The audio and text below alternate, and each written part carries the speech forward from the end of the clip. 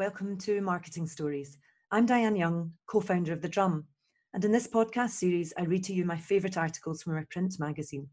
In this episode, John McCarthy writes about how digital innovation is changing the experience of sports fans and how brands are adjusting their sponsorships. This article is exclusively available in The Drum magazine, which is available to subscribers at thedrum.com/subscribe.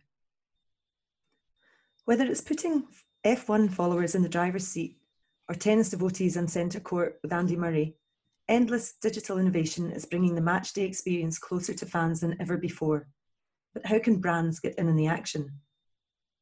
Sponsorship, viewership, communications, broadcasting, ticket and merchandise sales, every part of the matchday experience has been dragged into the 21st century through digital innovation.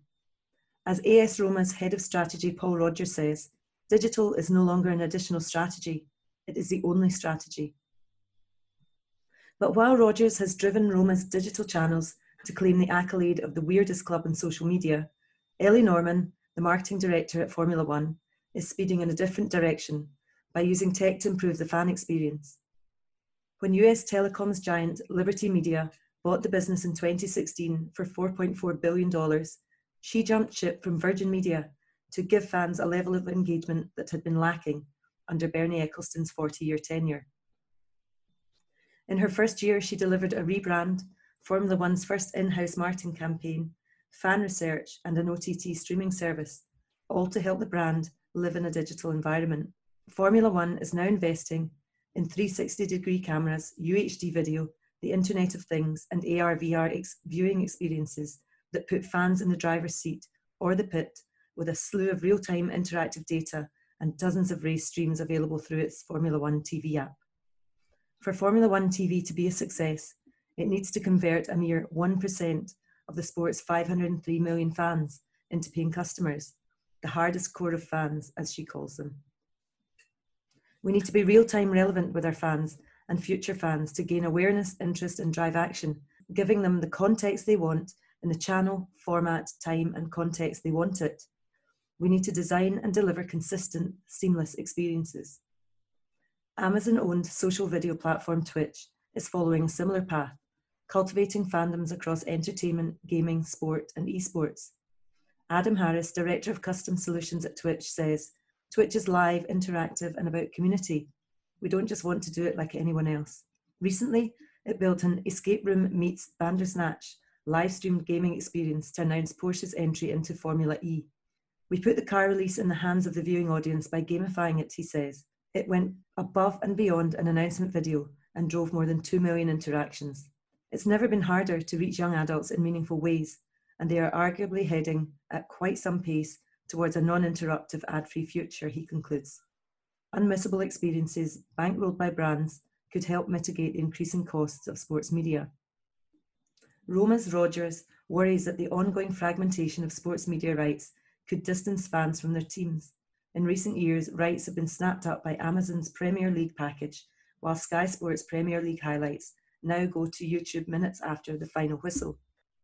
Fans are now forced to subscribe to 5 or 6 different offerings, whereas in the past, 1 or 2 would have covered it, he says. There are few brands and broadcasters not building a direct consumer DTC video solution, meaning there is a proliferation of subscription TV services coming, especially in sport. Consumers will have to pick and choose their subscriptions. Describing the battle to come, Norman explains that passion tends to overrule the rational side of things. On the other side of the coin, OTT providers are building up their advertising formats to help subsidize match rights costs. Ben Yusuf, Director of Ad Platform at Roku, says there's still a huge gap to fill in ad spend with traditional TV. The media streaming player hosts the digital channels of traditional streamers alongside the likes of WWE Network, Red Bull TV, MLB.TV, and apps for NHL, NBA, and ATP tennis. OTT players secure ad spend from linear platforms, where marquee sports events still drive huge audiences. Ben Yusuf says, "There's still a huge gap to fill, and more buying options across OTT will make it easier for brands to shift their media spend to where their customers are spending time, on streaming." Meanwhile, Jamie West, Group Director of Advanced Advertising at Sky UK, home of Sky Sports, the UK's largest sports broadcaster, believes connected TV will be the next big thing in advertising and, if effectively implemented, could help the broadcaster deliver more relevant and effective ads to its pay TV audience. He says there's been an acceleration of capabilities for automation, targeting and attribution, adding, the rate of change over the next 2 to 3 years globally will be massive. Adam Petrick is a global director of brand and marketing at Puma.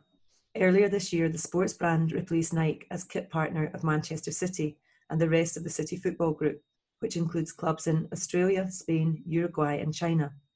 It operates in football, culture, music, gaming and fashion to stand out from other brands by leveraging creative brand partners such as Rihanna and Jay-Z. Many brands have been successful in making the jump from advertising-based messaging to storytelling, story creation and content-focused messaging. Now we must find ways to actually harness the power of the technology that seems to be at our fingertips to leverage all the content and story creation in a targeted way at scale. Alexandra Willis feels scale for scale's sake has been overblown and isn't the most effective way to generate brand engagement. Head of Digital at the All England Lawn Tennis and Croquet Club, AELTC, the home of Wimbledon, she says instead that brands should be aware of the value of niche, highly engaged audiences. Wimbledon, for example, looks to minimise brand noise to afford maximum exposure to its partners. At this stage, it needs the science behind it to demonstrate that value to the brand goes up, not down in these environments. There will be a time when the content finds its audience, regardless. Looking forward, she sees the continuation of AI, machine learning and automation to drive personalisation. But personalisation and automation can be a dangerous game. Brands cannot put too much power into the hands of fans, or more importantly, rival fans. For example, to celebrate its new kit announcement earlier this year, Arsenal ran a shirt personalisation campaign across social media. It wasn't long before jerseys branded with offensive and racist phrases were doing the rounds online, however, sullying what should have been a triumphant launch. However, in digital out-of-home, Sure Men has been running reactive contextual football ads outside the grounds of Chelsea, Manchester City and Everton on match days. It knows fans will perspire, stress and likely need a scoosh of deodorant. As club partner, the brand gets more exposure just by being attuned to what is happening on the pitch. Once sports establishments are closer to fans, they are in a position of trust where they can bring brands closer to fans. The smartest movers will use digital to add to sports experiences rather than detract or distract from them.